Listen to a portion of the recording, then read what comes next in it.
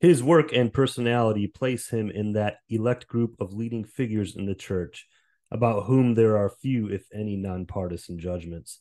He has been portrayed as both a narrow dogmatist and an ecumenical church person, a ruthless inquisitor and a sensitive, caring pastor, an ascetic, cold authoritarian, and a compassionate humanist, a rigorous individualist, and a social thinker, a plotting systematizer, and the theologian's theologian who finally completed the doctrine of the Trinity, a man dominated by logic and a man of contradictory traits and consistencies, a theoretician of capitalism and of socialism, the tyrant of Geneva and a defender of freedom, a dictator and a revolutionary.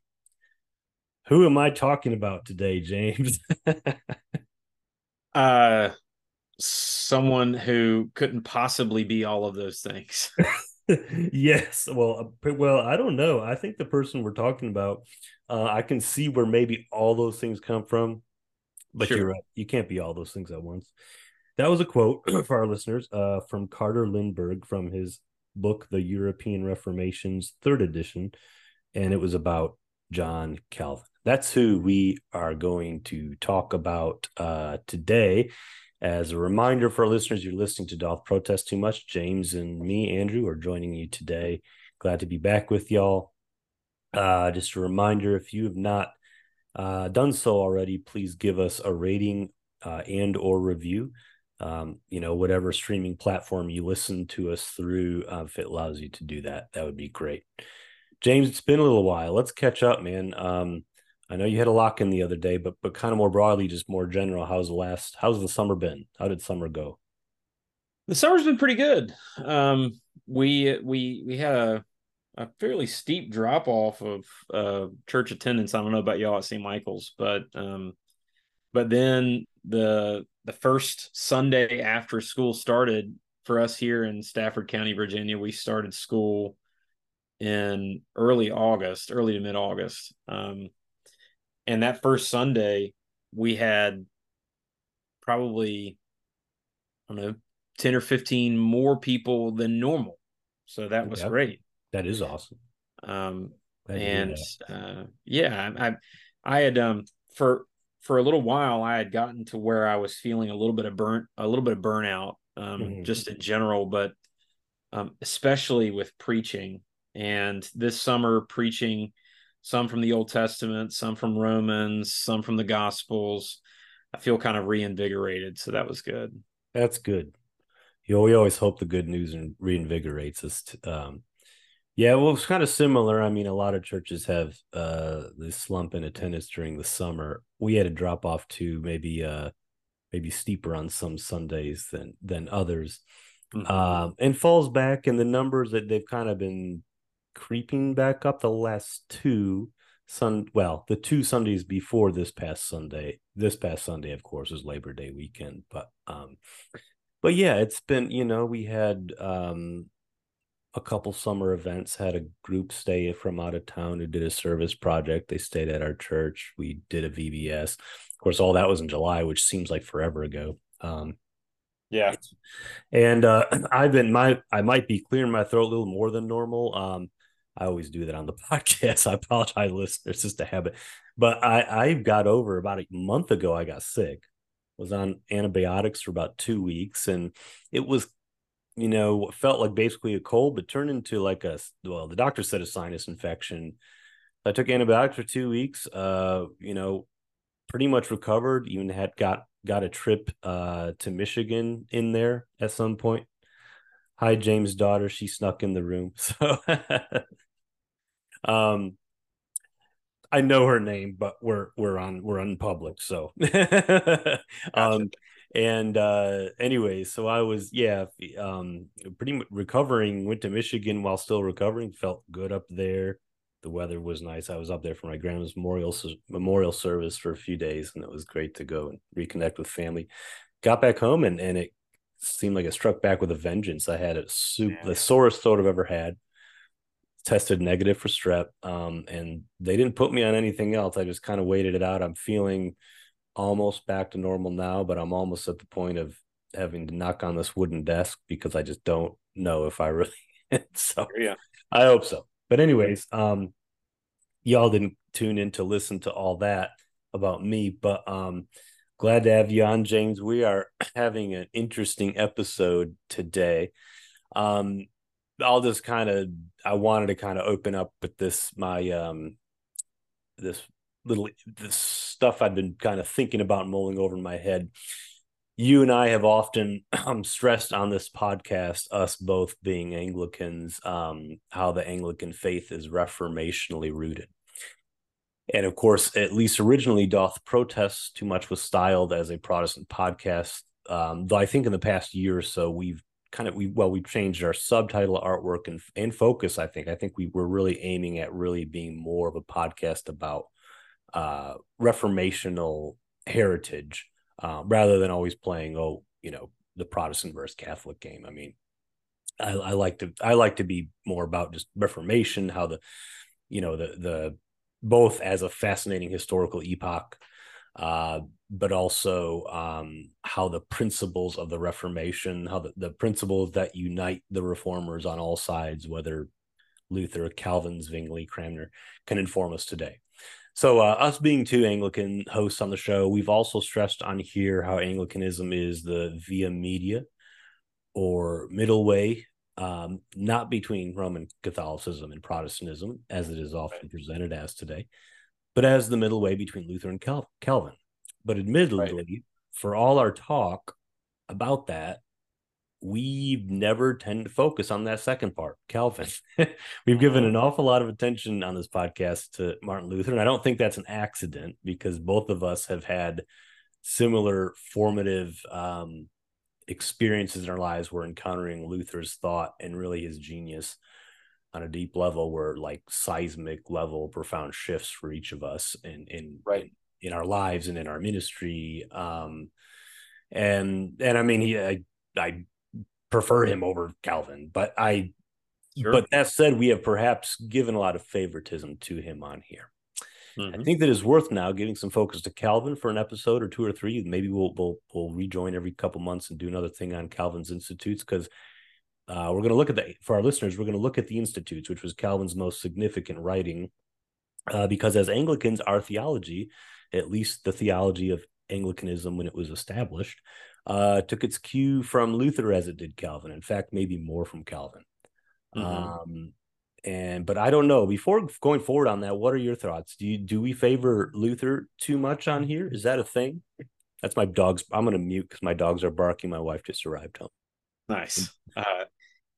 No, I don't think we favor Luther too much. One of the things that Zach Hicks said in the episode when he came on, and what Zach talks about in Worship by Faith Alone, is that the center, the heart of Anglicanism is a very Lutheran take on the doctrine of justification by faith alone. So, like, I'm not saying that the doctrine of the Eucharist or the doctrine of baptism or predestination or anything like that is adiaphora, but what I would say is that, like, the core doctrine that makes us a reformational body, justification by grace through faith alone, is very Lutheran in its understanding. So naturally, we're going to default to talking about Luther. But when it comes to like Cranmer's doctrine of the Eucharist, when you read, Calvin's Institutes and where he talks about the Eucharist in Book 4, Calvin and Cranmer would have absolutely been kindred spirits. They did have a little bit of correspondence, but they would have certainly been very close in their doctrines of the Eucharist. So, especially later Cranmer, early Cranmer was decidedly Lutheran on justification and on on justification and on the Eucharist. So yeah, and I mean So you're talking like 1530s, even maybe even into the 1520s and 30s, I suppose. Right. Yeah. And that kind of chronologically makes sense. I didn't realize we tend to think the big three reformers or whatever, which Cranmer never gets listed in the big three. They always look at the continent of, Luther and Calvin and Zwingli. We tend to think they're the same generation, but actually no, Calvin is 26 years younger. And we're not going to get into too much biography. I really am interested because I just really haven't read or watched stuff on his biography. I'm going to do that before the next time we really talk about Calvin, but he's 26 years younger. And so by the 1530s, he's really not, he's having his conversion experience in the early 1530s, a conversion as in going from a learned humanist scholar, but within the Catholic Church, to a reformer. And that's the 1530s.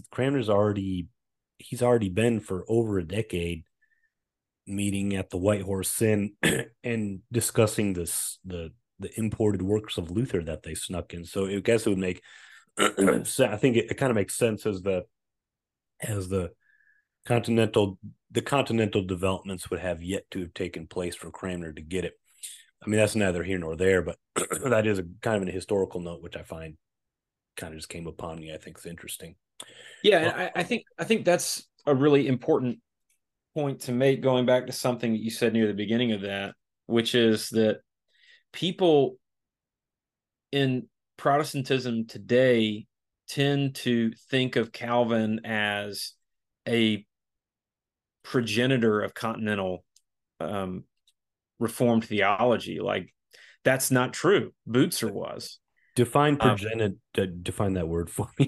So they think of him as like the father of the father of continental Reformed theology. Sure. But that was Bucer in Strasbourg, and Bucer was as much of a mentor to Cranmer as he was to Calvin. So there's a reason why they're very similar in their thought. And Cranmer and Calvin moved in the same Reformed circles. Peter Martyr Vermigli and Bucer, to a certain extent, Heinrich Bullinger in Zurich, who was, I think, a better theologian on the whole than Zwingli was. He was he's the one that took over when Zwingli died in battle, of all things. But so Luther and Zwingli, and to a certain extent Bucer, were all first generation reformers. But then you get Calvin, or you get Cranmer, who's sort of like the mezzanine, like 1.5. And then you get Calvin, who comes in afterward. People want to put Calvin above Cranmer, but Calvin was still in his studies when Cranmer was already explicating justification by grace through faith alone. That's a good point. Yeah, he's kind of relatively late in the game in comparison to those other figures we talked about. A couple things come to mind. For one, today, just to give a heads up for us, we're going to talk about Calvin and his doctrine of the Lord's Supper, as read in the Institutes. Excuse me. And I've always joked that if I could be a fly on the wall for any event in history, if I had a top 5 historical events I could have been a fly on the wall for, it would have been the Marburg Colloquy, which was an attempt to bring Protestants together. I don't know if they were called Protestants yet, to bring reformational thought to unify it around the Lord's Supper, which didn't, or just to unify it around doctrine in general. I think it was the Deed of Augsburg when they were first called Protestants, and it was an epithet, right? And that's kind of why we maybe dropped it more on the show and preferred Reformation. I don't know. I mean, I don't care. I don't care about it. It's not a dirty word for me. No, I certainly protest some of the excesses of the papacy of Rome. I protest the excesses of the papacy. I protest the excesses of liberal Protestant. I protest a lot of excesses. Right. But anyways, both like to pontificate. Right. I'll get off my soapbox, but no. What was I going to say? Oh, so yes, the Marburg Colloquy, which was called to bring the reformers together on doctrine, and it on many points of doctrine it did, but famously or infamously, however you want to look at it, it did not on the Eucharist. This was a point of division, and of course, the big two people there, obviously at this colloquy at this meeting, were Martin Luther and Ulrich Zwingli. They had their maybe a shouting match from what I've heard the accounts of, and Luther had kind of just walked out, which it would have been interesting to see. Got to admit. And we did an episode, Dr. Jack Kilcrease, a couple of years ago about the differences between Luther and Zwingli. I thought today, I think Calvin is to be appreciated as a mediator in that regard of that debate. I think he what Zwingli's doctrine was just too crude. It didn't speak on the many planes and dimensions and spiritual level that I thought Calvin's did, and I think it'd be good to get that today. And on that note, of course, James and I are both Anglicans here in the Episcopal Church. We have a lot of Episcopal/Anglican listeners. In our articles of faith, in our 39 article on the Eucharist, very much takes its cue from the way Calvin thought and systematized the Eucharist. Though I would argue maybe he's not the originator of speaking of the Eucharist in that way, or the reception of it in a spiritual manner. I imagine Butzer and some of the other continental reformers, shortly before him, were already speaking of it in those terms. We'll get more into it, but Luther couldn't see it in those terms. He said "is" means "is." Don't get me started on that now. I'm going to get out. It will come out in here. Full disclosure, I love, as many listeners know, we both here love Martin Luther. I have a Lutheran upbringing. A lot of my education, my graduate work's at a Lutheran institution. He's influenced me and like no other person in history has, other than Jesus and St. Paul. But I think Lutherans make a straw man out of Calvin's understanding of the Eucharist, and we're going to get into that, I think, in this episode. And the Reformed make a straw man out of the Lutheran view of the Eucharist. So they do, but I haven't. Give me an example, because I haven't really heard that much. It seems like they're always on the not defensive. It seems like maybe because I follow a lot of Lutheran pages on social media, they're always picking on the Reformed.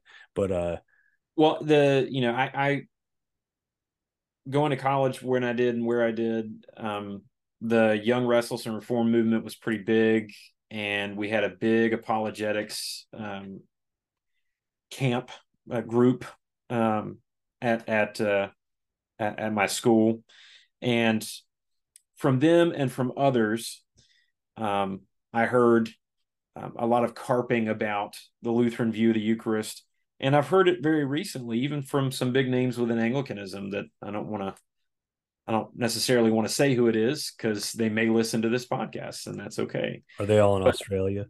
No. Okay. No, it's not River. Not River. I was talking about some of the established, some of the Sydney guys that go way back. I don't know. Right. Write a lot of stuff. But I'm already getting too specific. I'll shut up now. No, you're fine. So the idea is that they sort of say that the Lutheran view of the Eucharist, Luther's view of the Eucharist, is basically just sort of a light version of transubstantiation.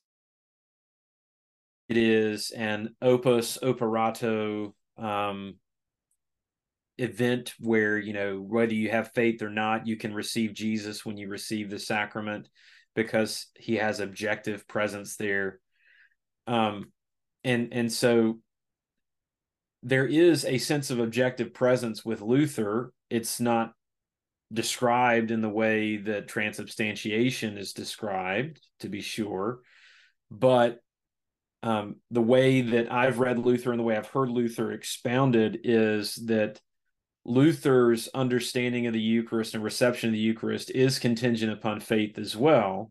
You receive Christ either way, but you receive Christ for you or Christ against you, which is why he arrives at the same conclusion that that Paul does in First Mhm. Corinthians 11 about or is it 10? I don't remember. Discerning the Receiving body. unworthily, Mhm. receiving it to your condemnation if you don't discern the body.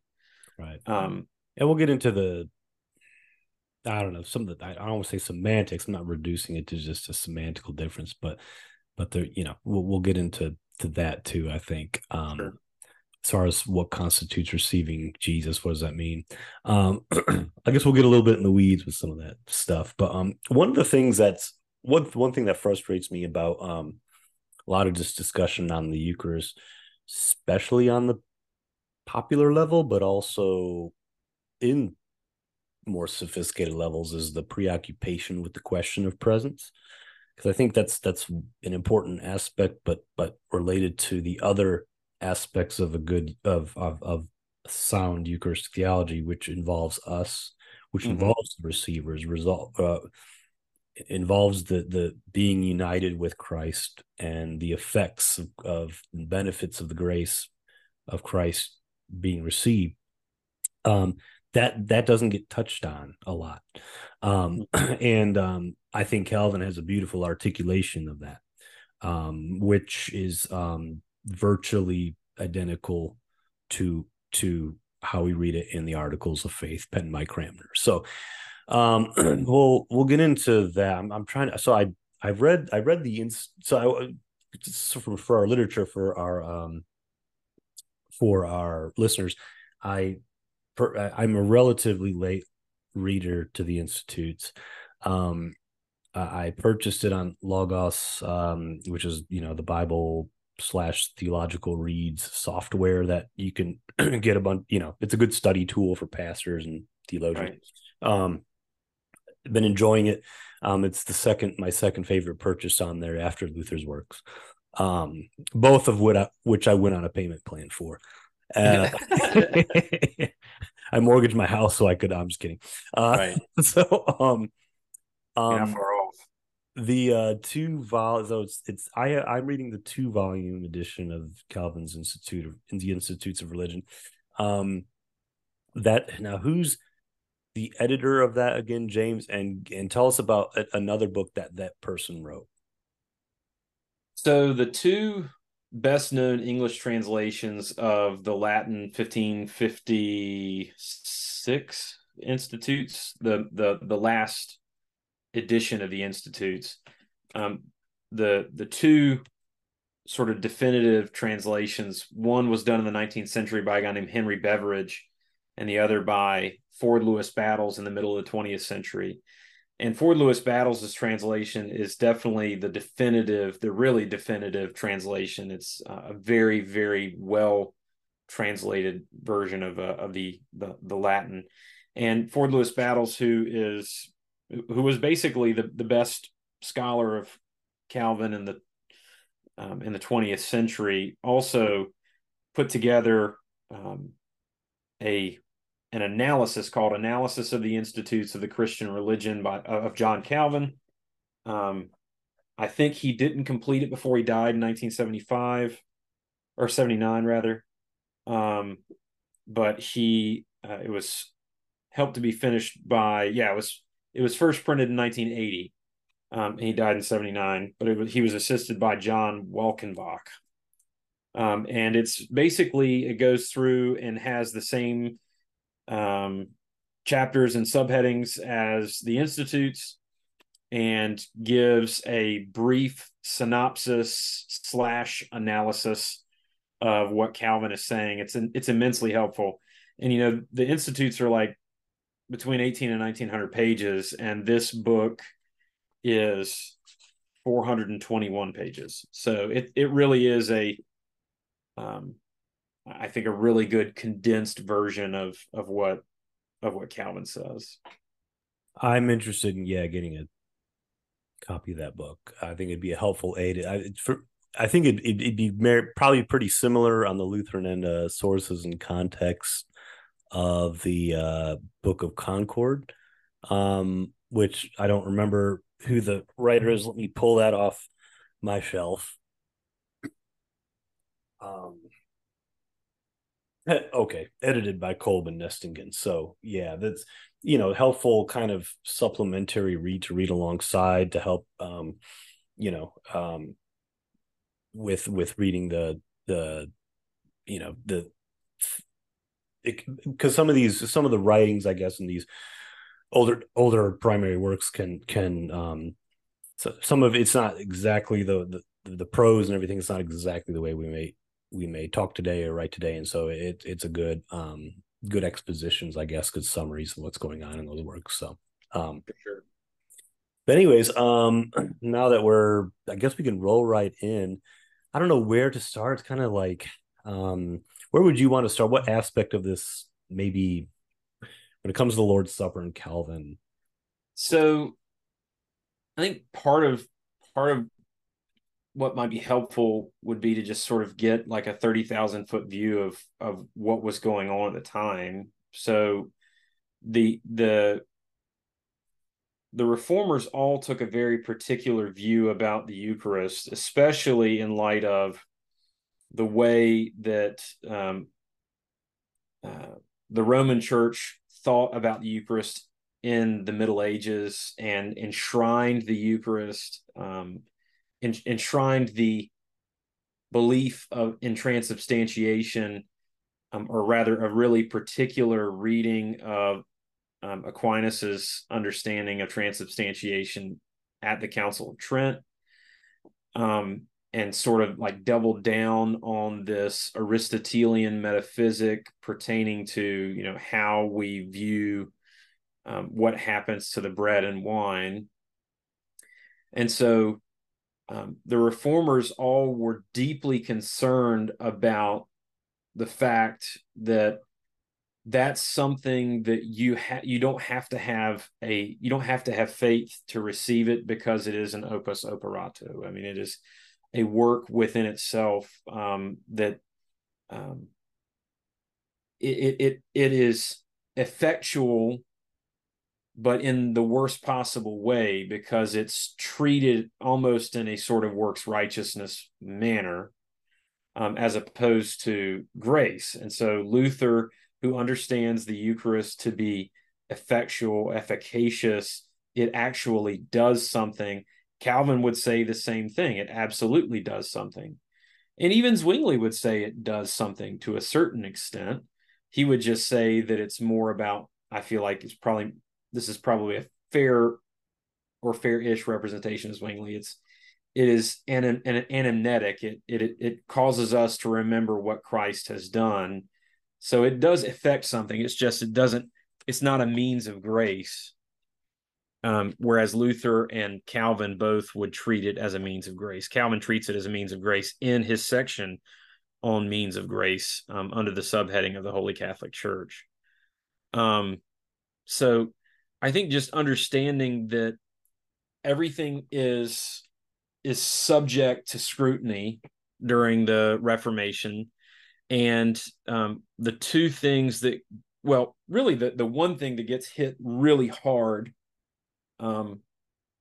if you had to choose one, would be the Eucharist. Of course, the doctrine of the church gets hit pretty hard in most of the Reformation traditions, but so Hard is in getting a lot of revision. Maybe not. I don't know if revision is the best word, but really having to rethink, because obviously both in practice and conception, something had gone awry, yeah. and And I don't know if I would say revision either. I think I would probably say that the reformers understood themselves to be retrieving an retrieving, apostolic, yeah, a patristic model, as opposed to the accretions that were built up during the Middle Ages. right, and kind of to point to what the concept of the Eucharist, of the Lord's Supper, became in the high medieval Catholic Church, where it was really just a work unto itself, and there was so much emphasis on the new reality that now takes place there, and that it is Christ. That the such this emphasis on this objective presence, um, missed the fact, missed the, well, first off, it led to certain what I would call abuses. Mm-hmm. I know there's certain Anglican circles that love the monstrance and putting the wafer in there and parading it around. But I mean, that's the reformers saw that as a weird missing the. I mean, all of them united would say we're missing the point. The Eucharist is a gift to you, right? Right. If we want to talk about something objective, it is that you and I, James and I, receiving the Eucharist, everyone receiving the Eucharist, we are the objects of grace. Mm-hmm. That is where Christ dwells. Right. And that's when we receive Christ, that when we receive grace, that Christ is dwelling in us. And Mm-hmm. so, and I think, across the board today, throughout our more rigorous ecumenical discussions on everyone would, at their best say yes, that the Eucharist, that's a chief part of why we have the Eucharist, because it's we're being fed with Christ and Christ is entering us, right? And Mm-hmm. again, that's something I think Calvin so beautifully articulates. So, Yeah, I think um I think the other thing is that, like, one of the big problems in the medieval period, late medieval period, where we, find the Reformation sort of beginning a new epoch, is that there is this long-standing tradition by that point that, one, the mass is all in Latin, so most of the people don't understand it. So there's really no participation in the service. And people would receive the Eucharist at most like once or twice a year. And so there's very little participation whatsoever in the mass. And what Calvin and Cranmer, especially Cranmer, I think Cranmer better than anyone else, what they wanted to do was to encourage people to actually participate in the liturgy as members of the body of Christ.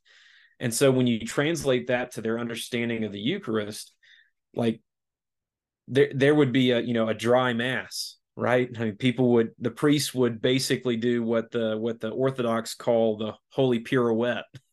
He'd turn around with the Eucharist and then turn back around, and he himself would receive, but no one else would, right? And so the idea is that, like, just by virtue of being there, there is something that's taking place. But what Cranmer and Luther and Calvin want people to do is to eat and drink the body and blood of Christ, whether it's a spiritual or corporeal presence, that they eat and drink the body and blood of Christ and receive the benefits of Christ. right. But that is so deeply like the medieval the medieval mass, the medieval doctrine of the Eucharist totally misses the mark in that regard. I don't know. What do you think? Is that safe to say?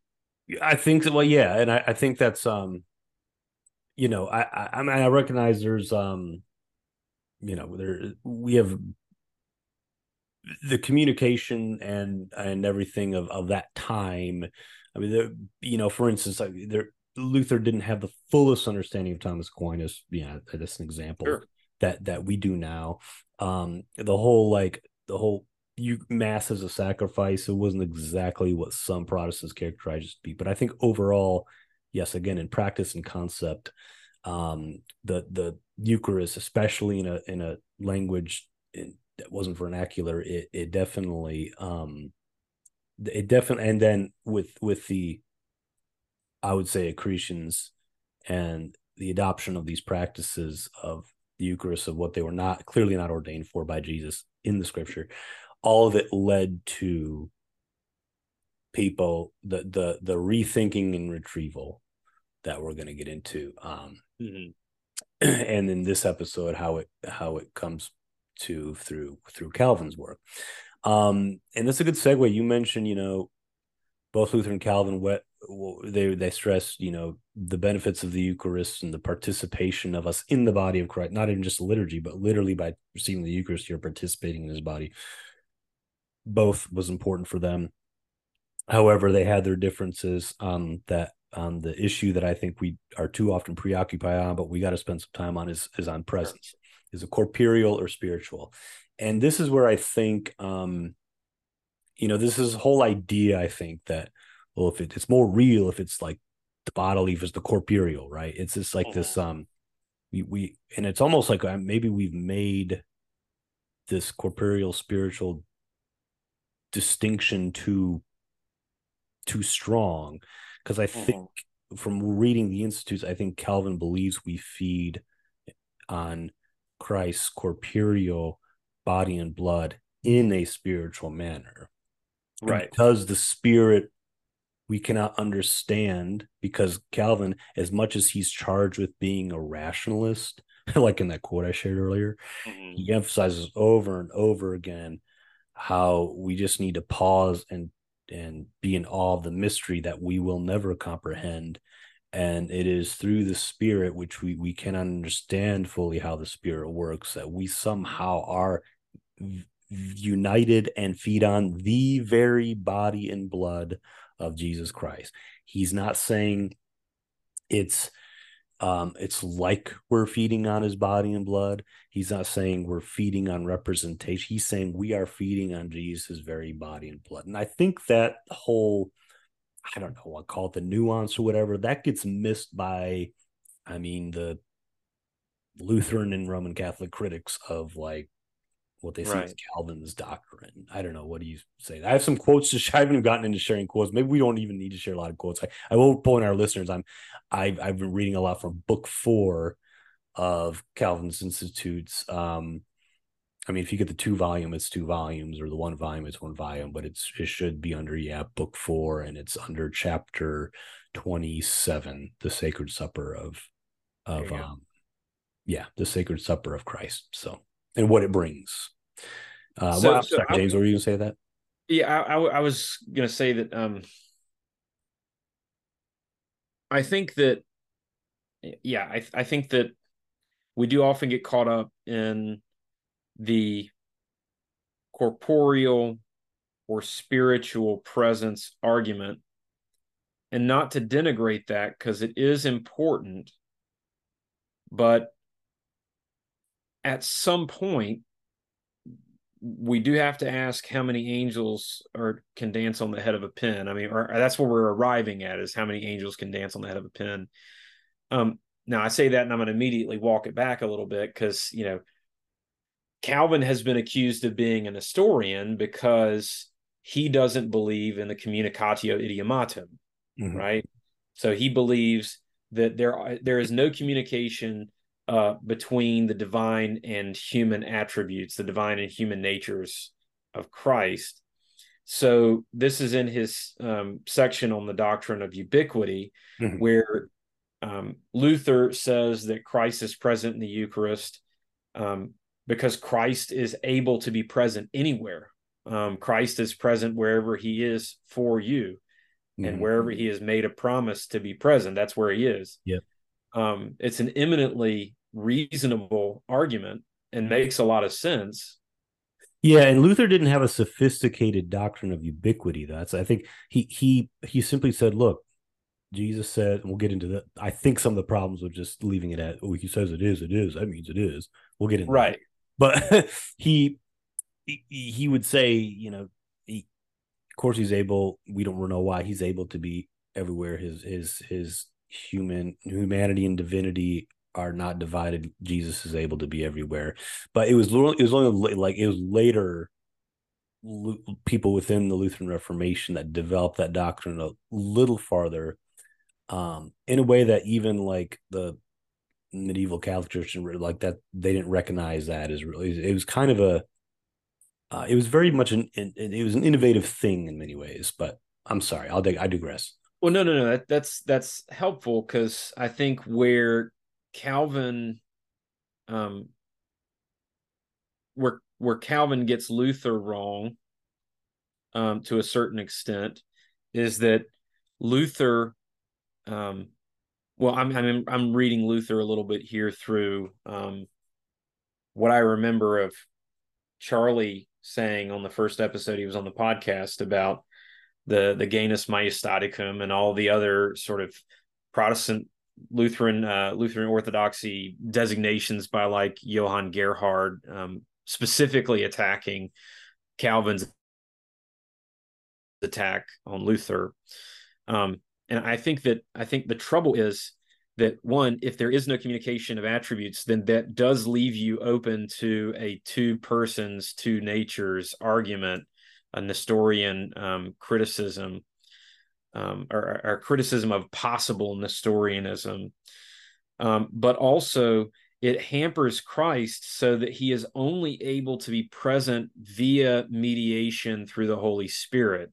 So it's only by means of the Holy Spirit that Christ is made present. And that also kind of can conflate the Holy Spirit and Christ. So that could lead to some trouble there.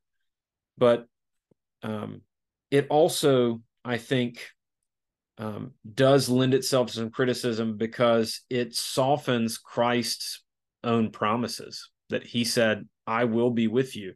Not I will be with you so long as the Holy Spirit mediates my presence with you, but I will be with you. And it's a statement, a rock solid statement. But isn't it, I'm gonna be devil's advocate here, and isn't there plenty in scripture to say that the Holy Spirit is Christ's spirit, not in the sense that I have a soul, but you know what I mean? The Trinity can't be separated, and there's plenty to go off on a basis of scripture that Jesus is mediated through the Holy Spirit, because it is how, I mean, we go to the Pentecost event, and it is how Christ, the Christ, as I would put it, in his person and in his content of who he is and who he is for, how it is now enlivened in believers after his ascension is through the power of the Holy Spirit, which is his Holy Spirit. I mean, and there's and now I get what you're saying with Calvin opens himself up when you're trying to keep this distinction between Jesus' divinity and his humanity, so keep them both, in their place. Yes, you can run the risk of driving the wedge between, which is Nestorianism. I think Calvin especially didn't do himself any favors when he said, well, you can only call Mary the mother of God in a sense.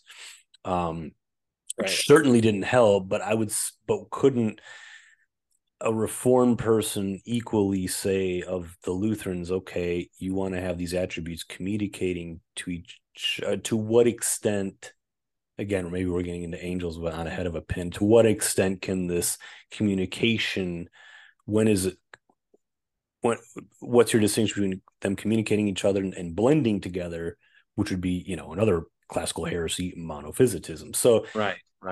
It's a hard, I don't think it's an easy thing. I think I like Anglicanism because we tried to take them both. Well, I put them in the articles.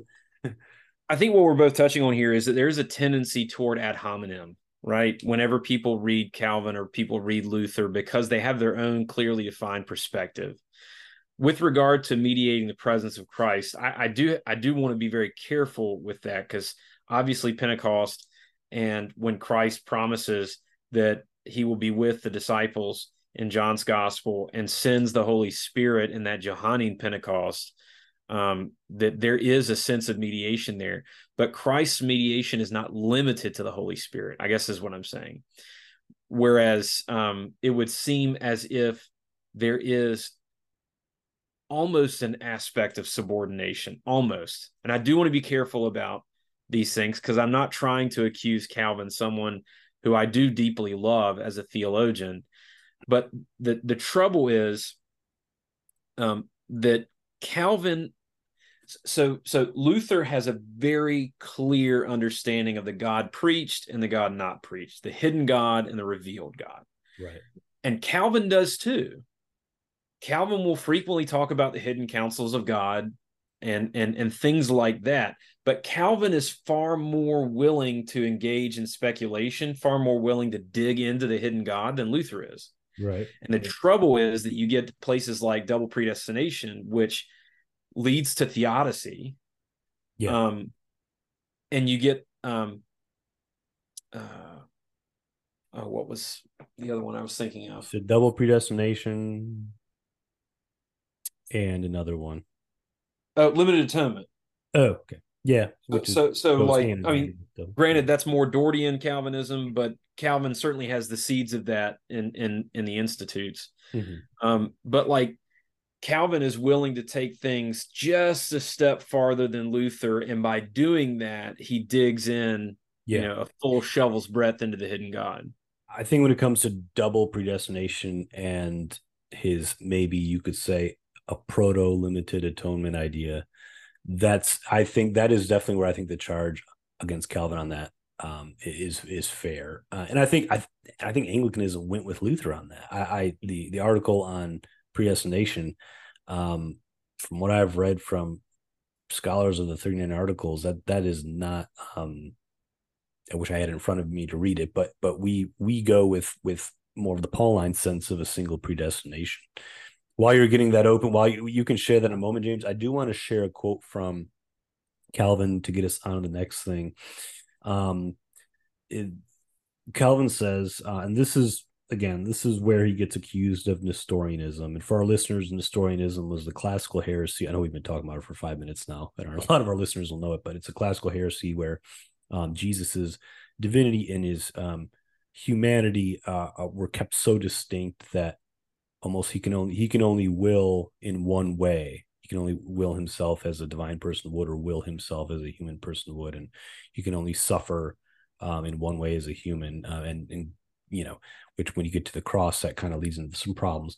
But anyways, from Calvin said, "Let nothing be withdrawn from Christ's heavenly glory, as happens when he is brought under the corruptible elements of this world, or bound to any earthly creatures. And two, let nothing inappropriate to human nature be ascribed to his body, as happens when it is said either to be infinite or to be put in a number of places at once.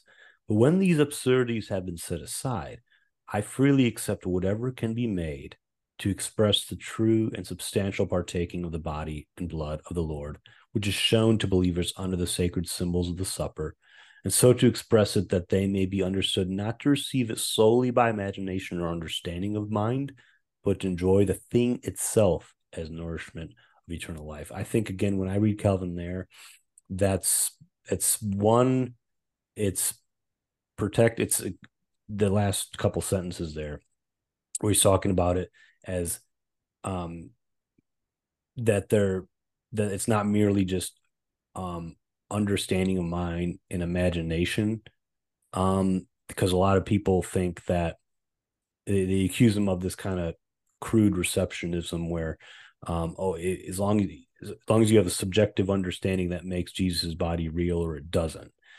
And it's not like a understanding, it's more than that. It's a participation. Faith is not just like assent to a certain knowledge for Calvin. It involves Right. that, but it's not that. There's a more of a mystical quality to that. Right. And for Cranmer too, they both speak to this mystical dimension of the Eucharist. So, And Battles says this. He says, in the sacrament, the witness of Christ is so full, it is as if we actually have Christ physically present among us. Take, eat, drink. And another aspect of this that I think is so very Lutheran of Calvin to say, and Calvin once said, I haven't found the quotation from it, but Dr. Mitchell, who taught a class that I took on the Institutes, said that Calvin was very clear that Luther was his spiritual father. yeah, So, there's a quote. Go ahead, and what were you saying? well, I was just going to say, so Calvin is not so easily caricatured, if you actually bother to read him. Right. Mark Mattis, when I took the Luther class with him that I did, um, if he listens to the podcast and wants to correct me on this, then feel free. But I seem to remember him saying something like between 75 and 80% of the institutes is deeply Lutheran. Yeah. And that's my reading of it. I mean, I think that's a very fair assessment. Yeah. Fun quote from John Calvin. These good people in Zurich immediately erupts into anger when someone dares to prefer Luther over Zwingli. Like the gospel would sink if Zwingli was injured, and yet Zwingli offers not the slightest injustice for it. You yourself know how far Luther surpasses him when the two are compared. That's a letter John Calvin wrote to somebody. So Absolutely. outside. So yeah, I mean, you know, Well, so what I was going to quote from the analysis here again is in the same section of that quotation that I just shared. Um, Battle says when he's analyzing what Calvin is saying, he says the great force of the sacrament is in the words, "which is shed for you, given once for all for our redemption." Christ's body and blood are represented under bread and wine for us to learn that they are ours and that they are destined as food for our spiritual life. mm-hmm. Luther would, I think, quibble over represented because that word can have more than one meaning, to be sure, but Calvin will frequently refer to the Eucharist as a sign. But the idea that the Eucharist is Augustine refers to it as a sign. Sorry, I did. no, and I think there are a number of instances where Calvin would actually get Augustine a bit more right than Luther would. Yeah. And it pains me to say that, but I think it's true. But the point I'm getting at here is that there is a deep similarity between Calvin and Luther in that the Eucharist is for them.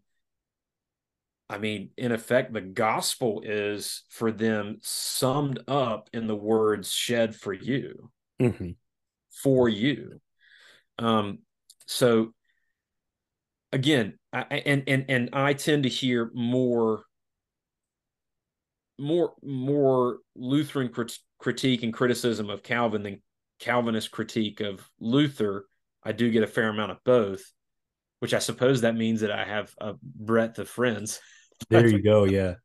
Uh, yes. But I think they absolutely would agree that in the Eucharist Christ is there for you. Mm-hmm. And if we want to dig further and talk about corporeal presence or spiritual presence, in the end, the fact that Christ is there for you and that Christ's presence for you is efficacious, those are the grounded, like clear, most important aspects of the Eucharist. And the rest is, I mean, dare I say, a secondary concern. Yeah. Well, no, I think it's very much the emphasis on something for you is what unites both Luther and Calvin. Not wanting to spend all the time on the presence, but I did want to address, when it comes to the characters of Calvin's theology that you'll often hear from Lutherans is that is this, they say, well, Jesus said himself, "This is my body." He didn't say represented. He Right. said is means is. And I just think that's such a disingenuous argument to lodge. Like it's like, because I think they're trying to suggest that Jesus's words aren't good enough for Calvin, that Calvin has to over rationalize what it means just so he can have his symbolic understanding. But for one, Calvin doesn't have a simplistic, crude symbolic understanding. Symbols but there's this metonymy, not metaphor. Metonymy is the word. Am I pronouncing it right? Mm-hmm. That is the word Calvin uses to describe how when Jesus says is, how that word is functioning, because I'm going to quote Derek Thomas over at Reformation 21. I'll put a link to in the show notes. Derek Thomas says Calvin's detractors, I think this is fair for him to say, Calvin's detractors lose all sense of grammar and much else in insisting on a special import to the verb is, as though when Paul says "so is Christ" in 1 Corinthians 12:12, having spoken of the church, Christ is to be equated with the church's members. This is to fail to see the literary nature of Scripture, bearing marks of human as well as divine authorship. Thus we find acrostics, alliteration, analogy, anthropomorphism, cadence, consonants, dialogue, etc., etc. It's like, do we not get? I mean, when Lutherans make that argument, it just angers me because it doesn't anger me. I find it frustrating. Right? Sure. I'll be careful. I'm about to lose half my Lutheran listeners here, but they're going to think I've gone Calvinist. Well, it shouldn't surprise them. Anglican, so we're Calvinist on things and Lutheran on some things. So via Right. me, anyways. So, but I just think it's because they're not catching you know there's a meme I saw. I'm really gonna get myself in trouble. There's a meme I saw from a Lutheran page, and I remember liking it at the time and laughing about it. Now later, I just think it was so unfair. It had a Lutheran on one side, and he was like for our internet subculture, a Chad, right? He was this pumped up, buff Lutheran, Luther bro. Um, um, on one side, and then like a weak little beta male who's supposed to be like the reform side on the other. And the little beta male saying, but Jesus also said, I'm the vine, but he's not really a vine. Or he also said, I'm the door, but he's not really a door. And then like the Luther bro on the other side is saying, he's saying, brother, Jesus is the only true door. And like at first I'm like, oh, he owned him. But I'm thinking like, actually, no, that's exactly what Calvin's saying. Calvin is saying like, yeah, Jesus calls himself the door because literally he is the way to eternal life and the only way. And so that's he is the entry. Like it's like they don't have a sense of, it's not just like sloppy metaphors. It's profound uses of words from our Lord and Savior, um where a word will point to something related to what it's accomplishing. So About the sign and things signified. yeah. And so it's just an unfair to say, well, is means is. No, it's not that simple, Right. because if, and Calvin points out in the Institutes, where is it where he says, um well, when he points to the rock in, well, when the rock is referred to in the rock that Moses smashed. Right. We First Corinthians. Yeah, Paul refers to it as Christ, but obviously it's like what you're gonna say. Jesus has to be literal here, but Jesus doesn't, and other biblical authors don't have to be literal here. It's like, again, I see the same literary nature all around. So Right. it's that's just kind of my frustration with that. But you look like you've been digging through a book, So and I picked up Brian Gerish's book, Grace and Gratitude: The Eucharistic Theology of John Calvin, and I was trying to see. I haven't. interesting. I did not know about this book. I know B.A. Garish because he's written all kinds of stuff on modern theology, that So good this is historian of 19th, 20th century stuff, but I didn't know he wrote a book on Calvin's. yeah. So Garish is um, this is the book that is frequently quoted by um, Ashley Null when talking about, when you talk about Cranmer's theology of the Eucharist, you have to look at the different ways of understanding the Eucharist in the Reformation, um, like symbolic parallelism, and all of that, which are all distinctions that are parsed out in this book. And I'm trying to find a good quotation.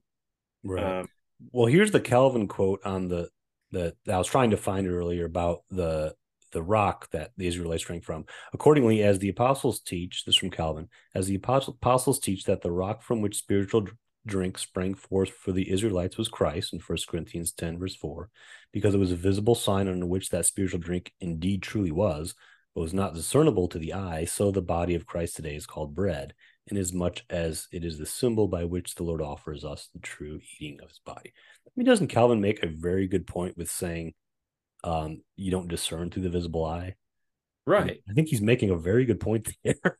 Well, yeah, because I mean, like, the tendency in sort of pious myth in the Roman Catholic Church is to, say that when people have had a lacking faith, they've actually witnessed transspeciation take place, right? That the bread and wine actually become physical human flesh and physical human blood, and that is a sort of mystical way in which they have verified before their eyes that this is Christ for them.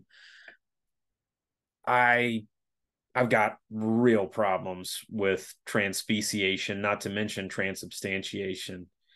If God wants to do it, he can. I mean, he's sovereign, but I don't know that he does, Mm-hmm. because it doesn't help.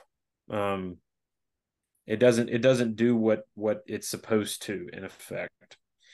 Um, but I think that I think the trouble is, and I've said this already, but to reiterate, the trouble that I see in this argument is that it's fraught, because everyone has a very clear perspective on what they believe about the Eucharist.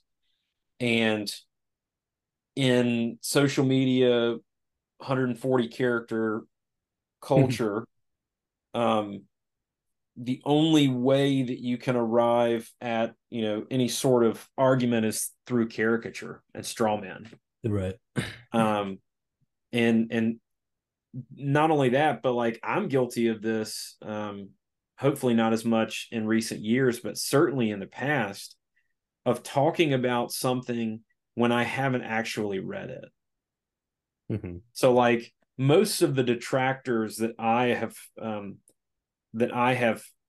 read, who have created or parroted a caricature of Calvin, are people who haven't actually bothered to read Calvin.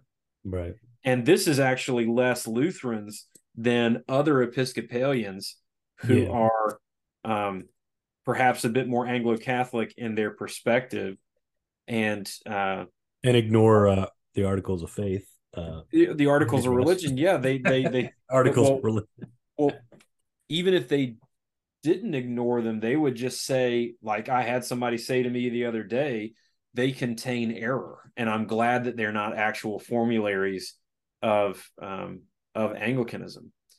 And I'm like, well, it takes me back to that article I wrote for EFAC a while ago. Yeah. If Anglicanism is everything, then it's nothing. Which we did a whole episode on this podcast on for our listeners to, if you haven't listened to it yet. Great article. James wrote, broke it down about what you said in there. Yeah. But yeah, I have, so I actually haven't, this is an example of where I need to be mindful about what I'm saying. I haven't yet read this book. I was looking for a quotation that I could pull from it, but perhaps You're talking about the Garish book. You're holding between up right the now. yeah, sorry, I keep forgetting we're only on audio, but yeah, the Garish book. I have read the Institutes, but maybe I'll see about digesting a fair amount of it before we next talk about the Institutes, so that we can have a little Oh bit more. yeah, I'd be interested in reading it again. I know Garish in my studies from being a great historian and expositor of 19th and 20th century theology. So I imagine he's a good expositor for any era of Right. any theologian. Um, yeah, and yeah, so I that's basically what I mean. I just mainly wanted to talk about the supper today, and for our listeners, like I said, James and I will be revisiting Calvin and or Calvin's Institutes for kind of a, I don't know, sub series or Calvin series, I guess we'll call it now. And so we look forward to doing more episodes. I did want to share one quote and then any thoughts. I mean, I'm not pressing you for time, I hope, James. I mean, I could stay No, on no, long, but I go want for to it. get any and all thoughts you have after this, because that wasn't my intention to necessarily wrap the episode up, but obviously we'll have to at some point. But the another accusation, well, and I already mentioned this, another kind of uh thing I hear against Calvin, and you heard it in the quote, is that he tries to rationalize things, and I think he's guilty of that at times. And I think Sure. James mentioned that with double predestination, I think that's an area where he's starting to peer into the hidden God, and that's that's he has that distinction of the hidden and revealed God that Luther does, but he loses sight of it, I think, um, unfortunately. But the whole idea that he's, his doctrine of the Eucharist just comes from pure rational speculation, I just think is a bunk accusation. And I'll read this quote, and this is Calvin on the accusation that he's using reason.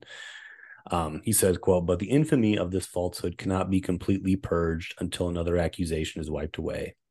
For they boast that we are so bound to human reason that we attribute no more to the power of God than the order of nature allows and common sense dictates. From such wicked slanders, I appeal to the very doctrine I have taught, which shows clearly enough that I do not at all measure this mystery with the measure of human reason or subject it to the laws of nature. I ask whether it is from physics we have learned that Christ feeds our souls from heaven with his flesh, but our bodies are nourished by bread and wine. Whence does this power to quicken souls come to flesh? All men will say it comes not by nature. It will be no more pleasing to human reason that Christ's flesh enters into us to be our food. In short, anyone who has tasted our doctrine will be seized with admiration for God's secret power." Right. Unquote. I just thought that was to hear it from him, and I just think it's at least with the Eucharistic doctrine, I don't sense that Calvin's doing that. And I mean, anyone, reason is not, again, the Christian theological tradition has had an interesting relationship with reason and whatever concept of reason over the ages. And Luther famously had a low view, a dim view of reason, and that he wasn't the first. Athanasius, and I think Calvin very much would agree with Luther on that. Calvin believes in the total depravity of human beings. Oh, yeah. I mean, our reason is very limited in what it can do. It's infected by sin. Our reason does not trump what is dictated and revealed to us by God, whether we can fathom it or not. Reason Right. cannot take over to try to, but none of the great theologians, not Luther, not Calvin, not Athanasius, would say that means reason is bad, period. In fact, they would say reason can be equipped for the sound, proclamation of the gospel, the interpretation of scripture, Right. you know, framing our theology.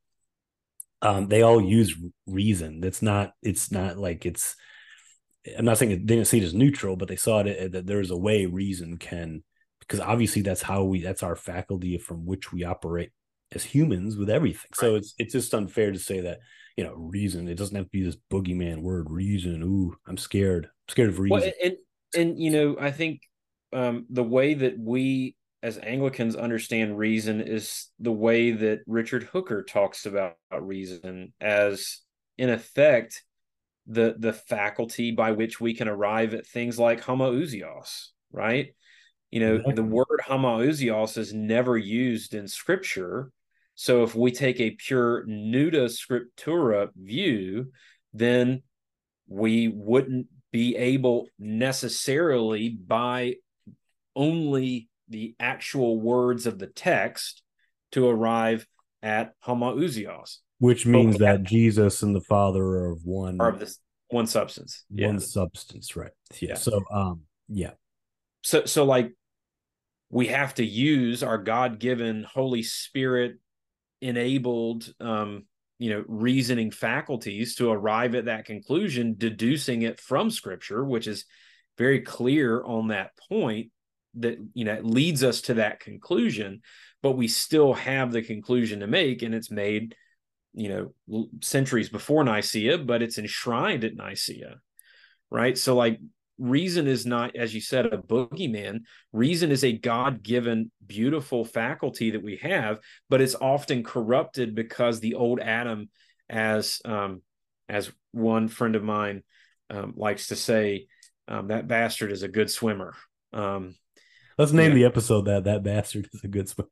there you go. Well, Uh, we could do a whole other episode about that. But the um, you know the old Adam is drowned in baptism, but he's a really good swimmer.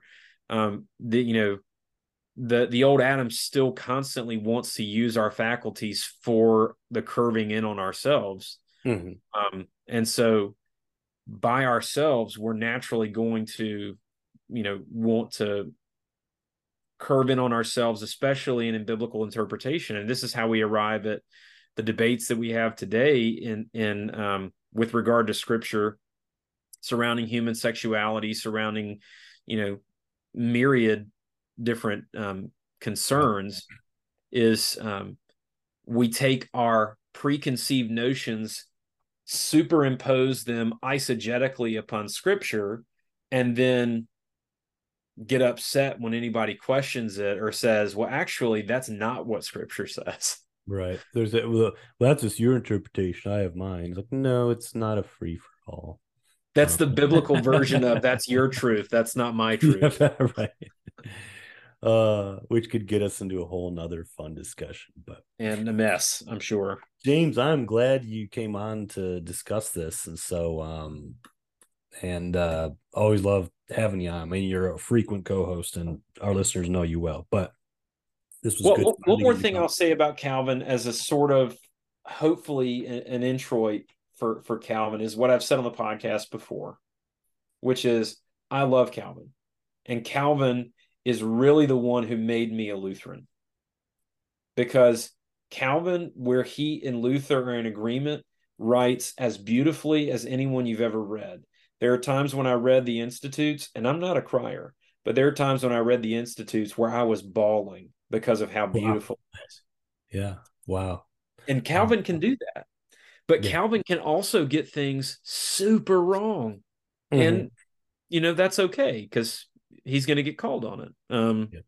We could do an episode on the difference between Calvin and Luther's understanding of the law. And I'm totally behind Luther on that. I think Calvin totally gets it wrong. I think, as again, you talked in the beginning about our episode with Zach Hicks, I think Hicks and his read of Cranmer, and I think Cranmer went with Luther on the reading of the law over Calvin. We just have to hope that that Sam and Drew don't listen to this. Oh, they know. I mean, God will call whichever ones of us out if whoever's wrong. That's right.